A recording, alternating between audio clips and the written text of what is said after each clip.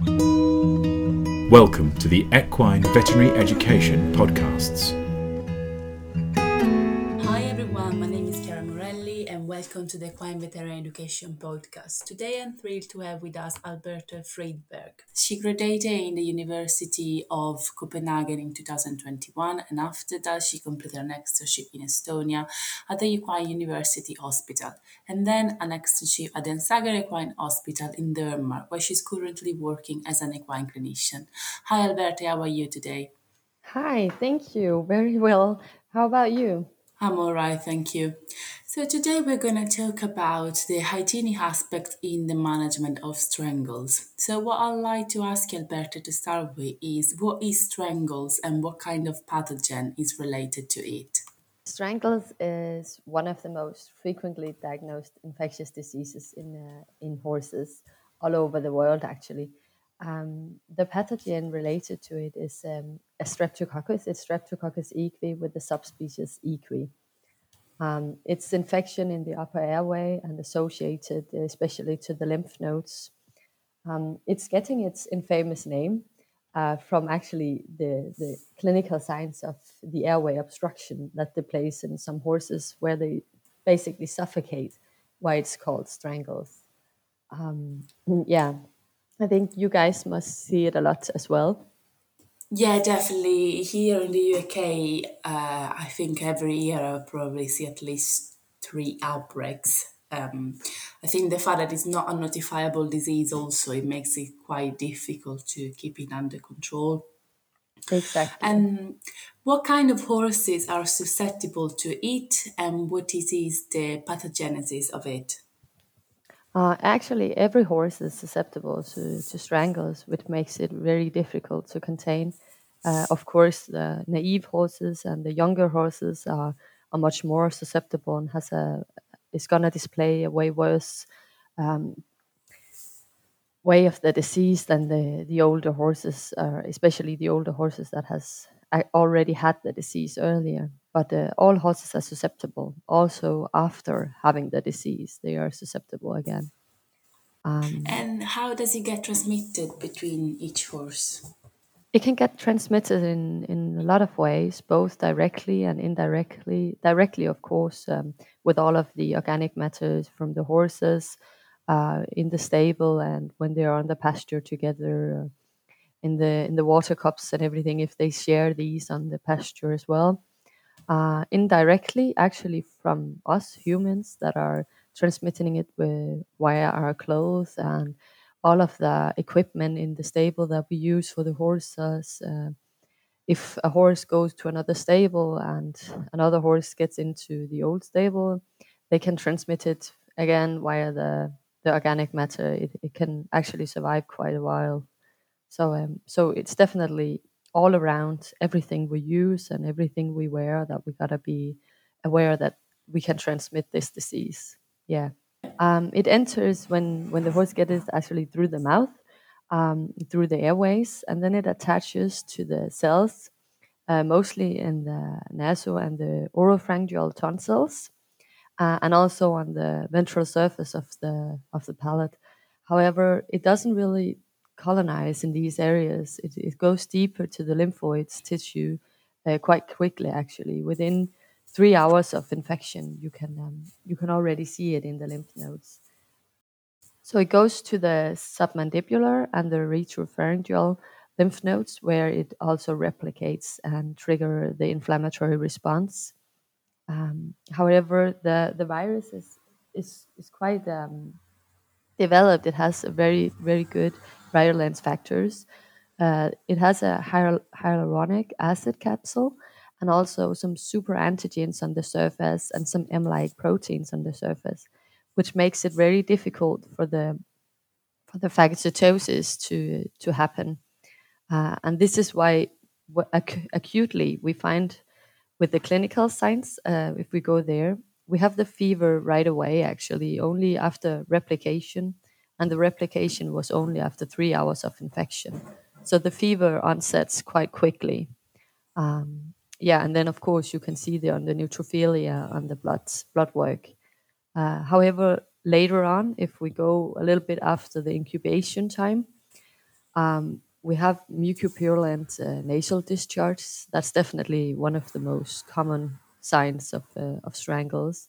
And of course, the swollen lymph nodes, anorexia or reluctant to eat. That's also a very, very common sign because of the swollen lymph nodes. Then we have depression, and of course the developments of chondroids in the guttural pouches. Yes. Okay, and treatment wise, what kind of treatment can we try for these horses?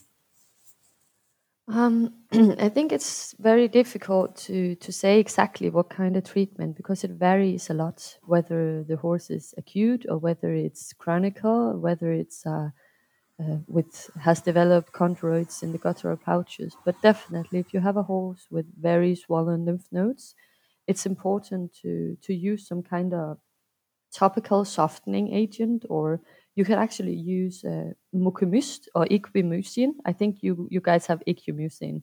It's an acetylcysteine that you basically can get in with the Foley catheter, and you can soften the chondroids a little if they have chondroids in the guttural pouches. Um, and that way, you can be able to flush those out to make sure that it's not staying a subclinical carrier.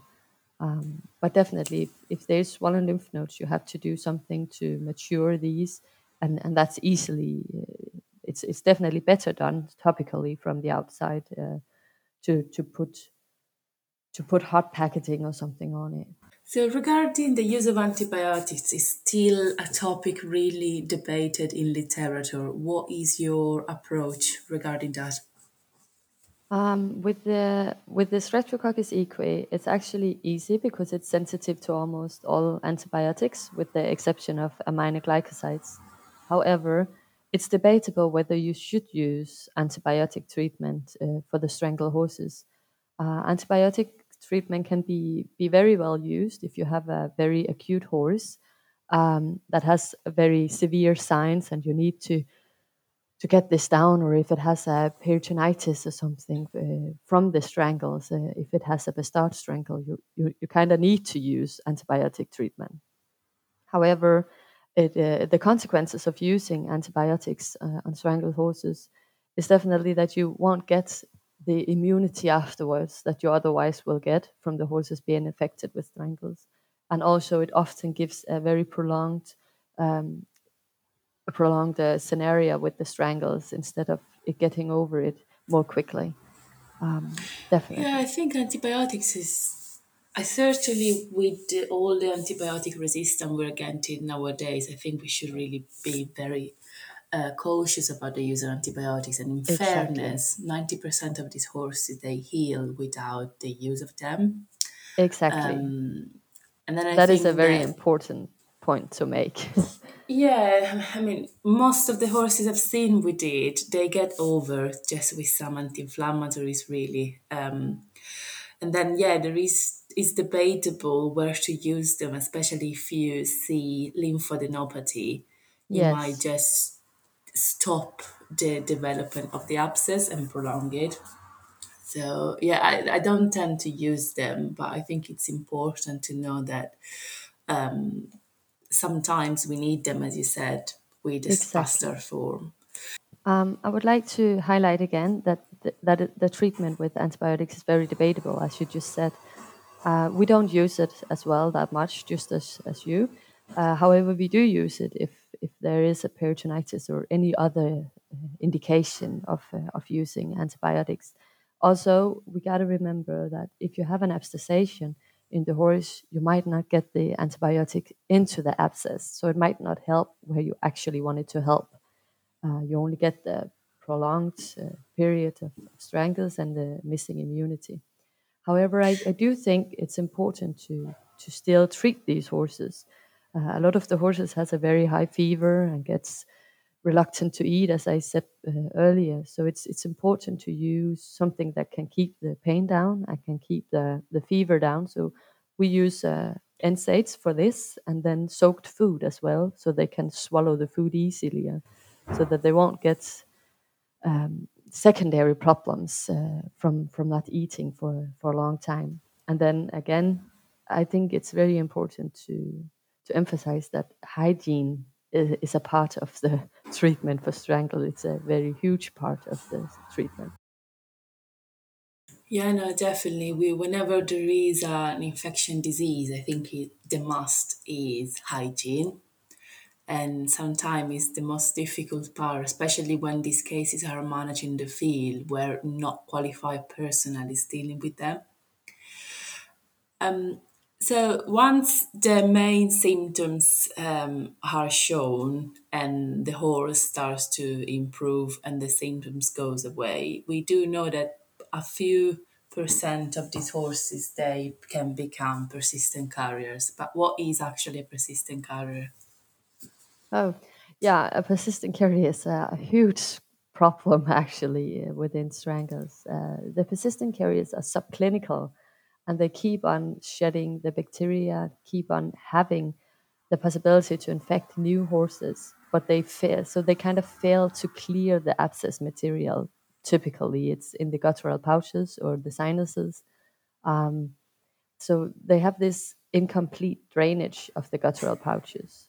From what reason they can keep shedding bacteria to the other horses or to newcomers in the herd, keep on going for the keep the outbreak going. Kind of, they can have it for years. Some even says for lifetime if they are not cleared manually by helping from the veterinarians.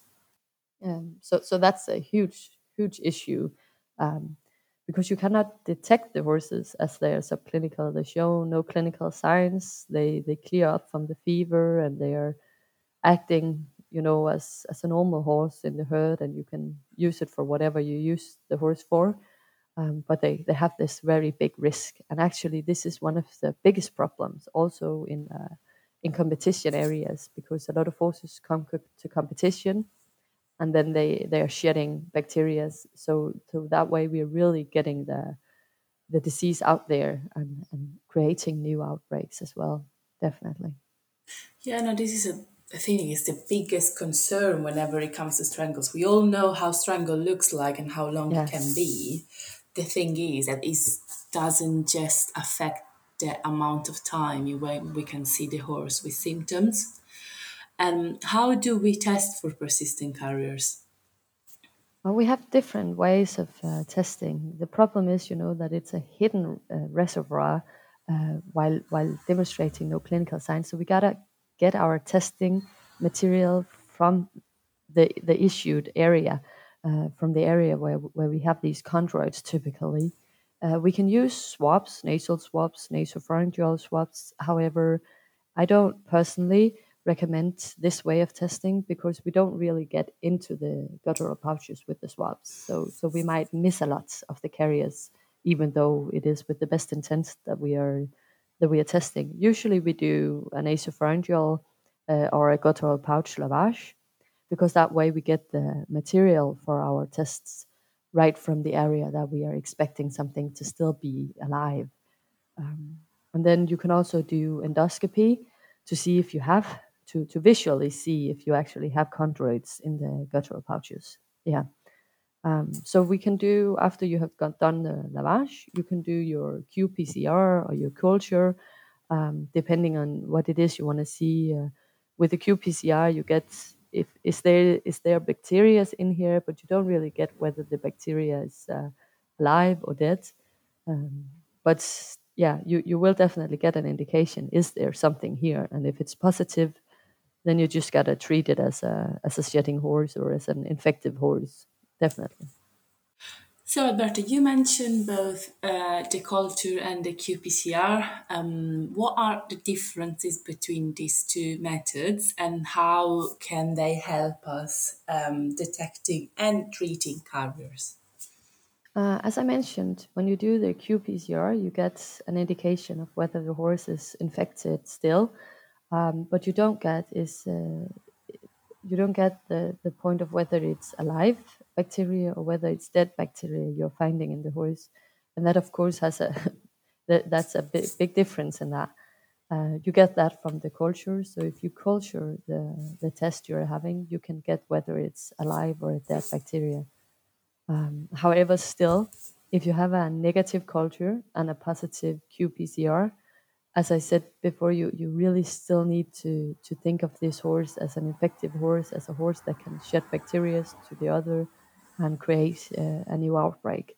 So you still need to isolate this horse and do further testing. We usually recommend doing 3 tests with a 7 days interval just to make sure. Um, so yeah, and of course you might not be able to do the culture for every time you're doing a qPCR.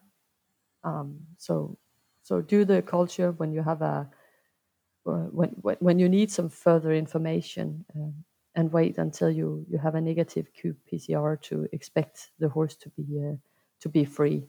But also always, if you really want to test the horse at the end and you want to know this horse is completely free, you need to do both the qPCR and the culture. In case of an outbreak, how would you deal with it? When I start thinking about an outbreak, I would go back and think about the clinical signs we talked about in the beginning.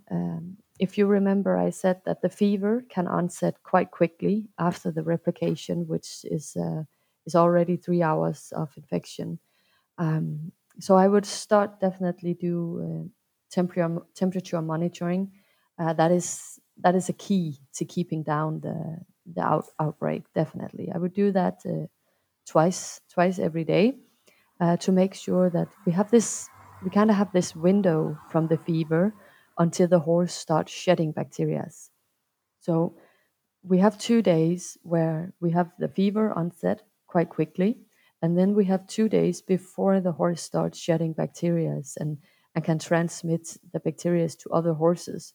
I think it's really important to use this 2 day window very wisely to keep down the outbreak in the herd. So I would do that as a key as my key thing in my management. And then, of course, I would, as I suggest in the article, I would use my traffic light system, my color coding. I would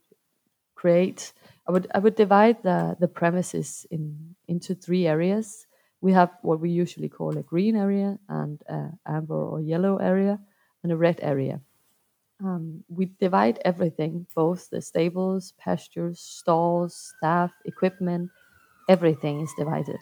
So you have a green area with the healthy horses that has no fever, has no clinical signs, nothing that indicates that it has been infected. Then you have the amber zone with the horses that has shown the one clinical sign of raise in temperature. You put them in an amber zone, and then you have the red zone for the horses that are infected, that's showing clinical sign and has a high temperature as well.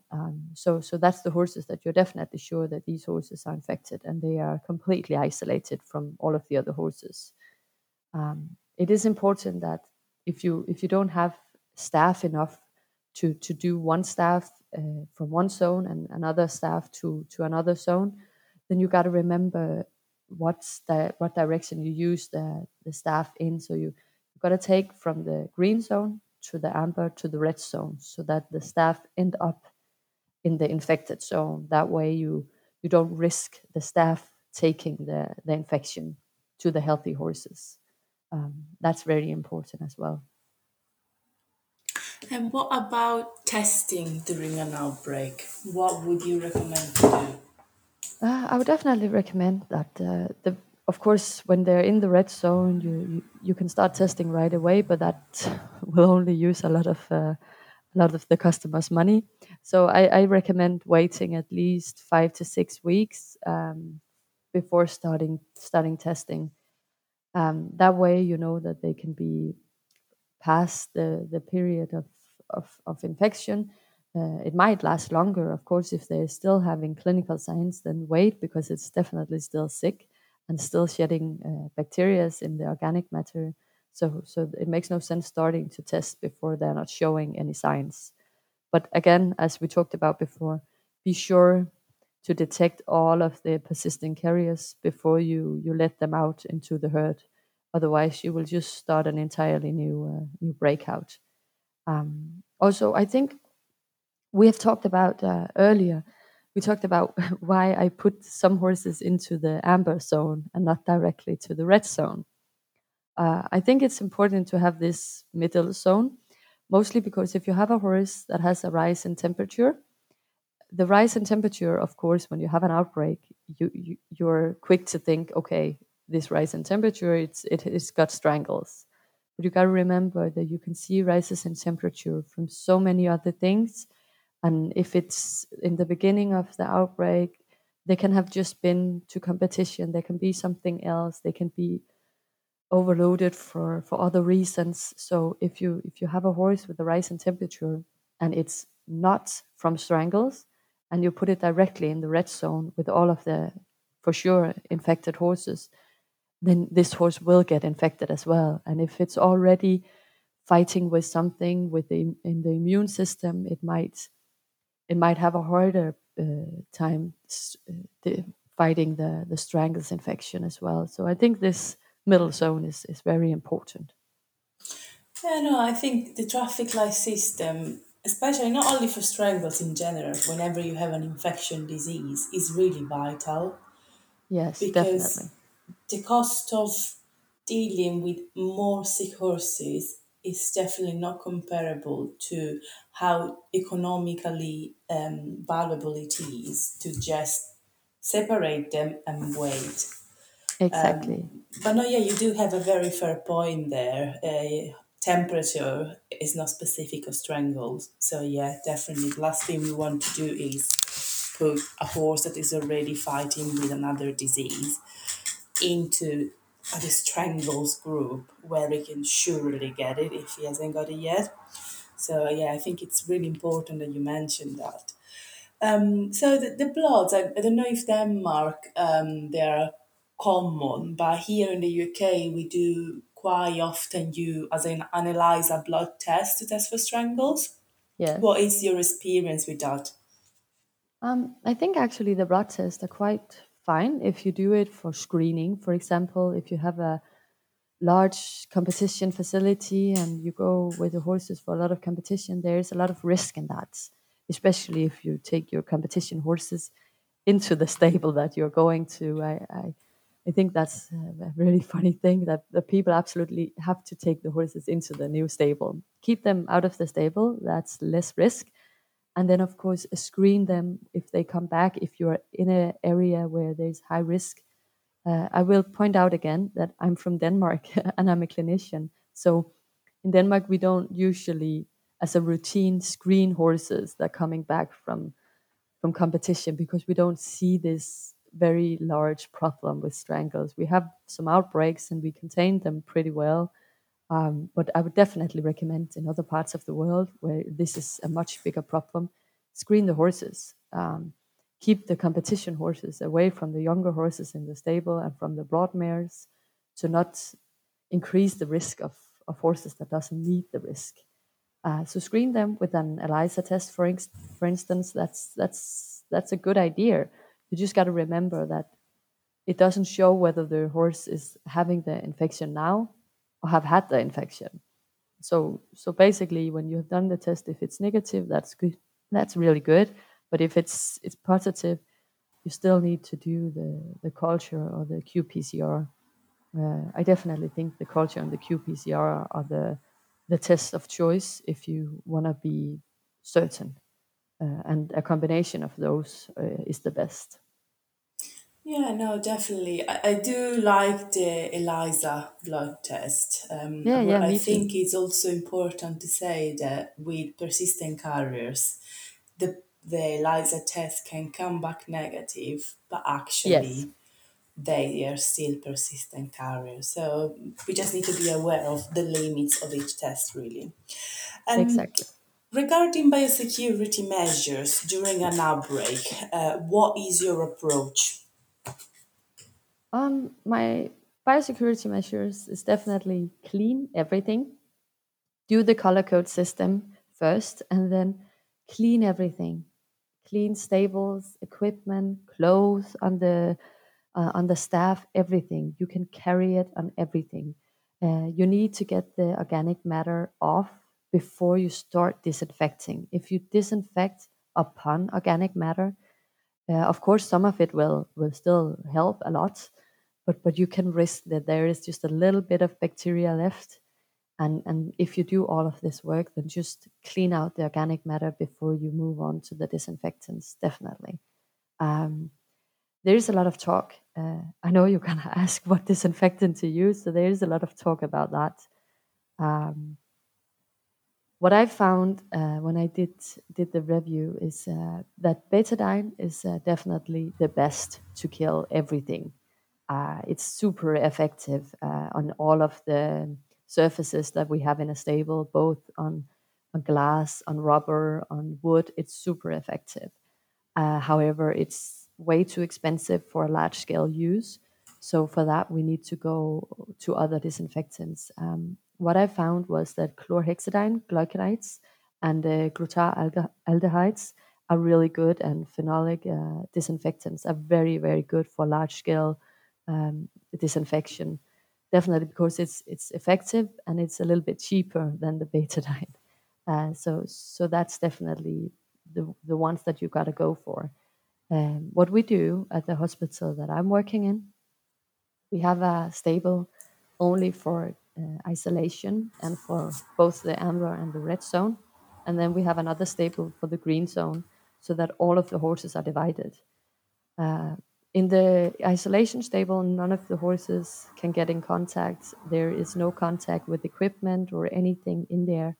The people don't go into the horses from the middle area. We only access the horses from the outside to make sure that nothing gets from one horse to another. When we clean out, if we have an isolation horse, we steam clean all of the stables that we have had red horses in. The isolation horses. We steam clean all of the equipment, everything that has been in there basically. And then we use a disinfectant called Vircones. It's a combination of different disinfectants, and it's very useful. We did our own little test afterwards with cultures as well to make sure that everything is gone, both from cribs and from buckets and water cups and everything. And then we let it dry for 10 to 30 minutes, and then we spool it over with water, and then we leave the stable at that one stall for just about 2 days before we put a new horse in. I know that's a lot of work, and 2 days is a long time to have an empty stable, but that makes sure that there is nothing that is gonna survive this for the next horse. Yeah, no, again, definitely it's a long time. But then if you think about an outbreak, I think that Exactly. is always worth. All the precautions we normally recommend for strangles can just be a real lifesaver, especially if you have a big herd and you want to prevent an outbreak. The economical impact and the welfare impact on these horses is going to be dramatic otherwise. What about quarantine for horses affected by strangles? How do you normally perform that? Um, of course, the horses that you know are infected, you should definitely quarantine those at least for 21 days, because that's how long it takes to get the three tests with a 7 days interval, and then of course a little bit extra to get the results of the test, unless you can do them in house. But also, I think that any new horse that are coming into our herd, they should definitely come in with a history of infection, with a vaccination book, a history of anything else from the stable that it's coming from, what the risks are, and then ideally you should quarantine all new horses coming into a herd to make sure that there's nothing there. Again, in Denmark, we don't routinely quarantine all horses before letting them into a herd. We check up on worms, we check up on vaccinations status, and that's basically what we do before letting it into the herd. But I would definitely recommend this to anyone that is afraid of getting strangles into the premises. Definitely. Yeah, no, again, it's such an easy thing to do. Exactly. And it, again, if we then consider the illness that strangle can cause and the economical impact on people, I think it's definitely worth to do that rather than risking to have an outbreak. Yes. What about the vaccine? Vaccine-wise, we have a few vaccines. We've also had some that has been taken back, but we have a few vaccines. We have Equalis Strep E, which is a live modified strain of Streptococcus equi. It can be used for horses down to 4 months of age. However, the problem here is that we have no deep DVA capabilities, so we cannot differentiate the horses that are vaccinated from the horses that are not vaccinated. Also, it has been interfering a little bit with the ELISA test. So in that way, it's a little bit difficult to use, and it's also the injection is to the inside of the upper lip, and that can sometimes be a little bit challenging, I will say, to get into a horse. Um, then we have the strategy, the vaccine strategy of the Equalis. It says, if you have to do it exactly as it says 2 vaccinations with a 4-week interval. And then you have the onset of immunity 2 weeks after the second of the basic vaccinations. And then you have to revaccinate every 3 months. But there is a priming response that maintain for up to 6 months. If I think some veterinarians go a little bit loose on the 3 months, but that is if you gotta follow the what the The guidelines. manufacturers, yeah, their guidelines exactly. Then we have a relatively, I would say, relatively new vaccine, the Strangvac. Is combined from 8 proteins from the Streptococcus equi, and it can be used for horses down to 8 months of age.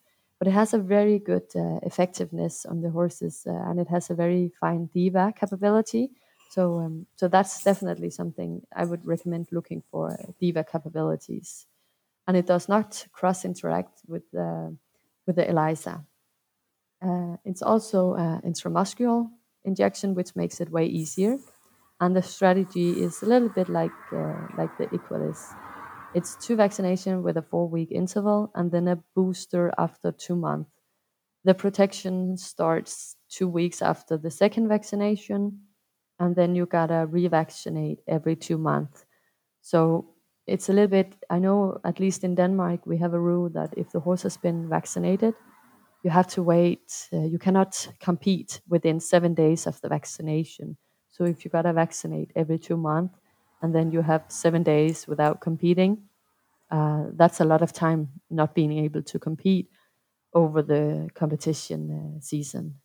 But again, you gotta keep this up against the consequences of an outbreak, and think about how many outbreaks is in the area and what are the risks in the areas that you're in. Right, so thank you so much, Alberto, for everything, and thank you very much for joining me today. Thank you so much for having me, and thank you for letting me talk about this very exciting topic. Oh no, I think it's really important that everyone is up to date with strangles, really. So I hope you guys enjoyed it, and I'll see you soon. Bye bye now.